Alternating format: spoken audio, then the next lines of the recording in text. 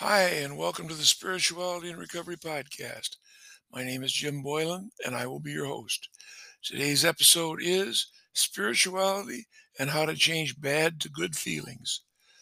I was always very guarded with my true feelings and bottled up a lot of frustrations, anger, fear that came out in other self destructive ways. When I took the advice of my early AA sponsors and started faking it till I made it, I discovered that thoughts and intellectual knowledge could be very fleeting, while feelings could be long lasting.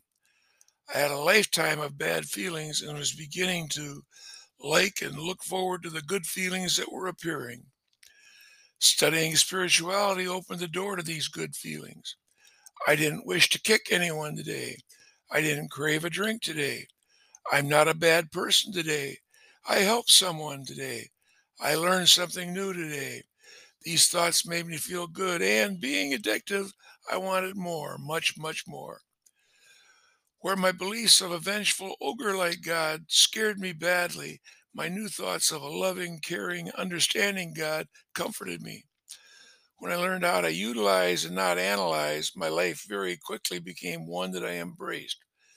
Because if I was trying to analyze it, that meant I was trying to get it under control, and I didn't do very well with control before. I don't study the AA program with my head anymore. When I do, I forget quickly. Anymore, I don't have many of the 12 steps of AA memorized in my head. I have the 12 steps of AA embedded in my heart. I now live the program and all of its principles to the best of my ability. This brings up another thought. Whenever making a statement such as this, I would usually modify it with a disclaimer such as, "Of course I'm not perfect," or "Being human, I can stray." This only brings up the negative thoughts. So today I leave the disclaimers out.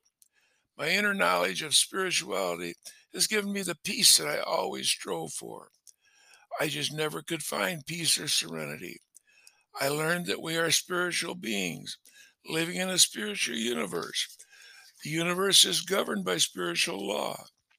I also learned that we are one with all that exists.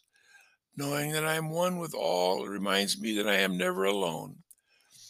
The first two words of the Lord's Prayer, Our Father, remind us that we are all one. With this, I'm emotionally wealthy, meaning happy, joyous, and free. You can be too if you want it, if you want it enough to be willing to do the work. This is what learning from the heart has blessed me with.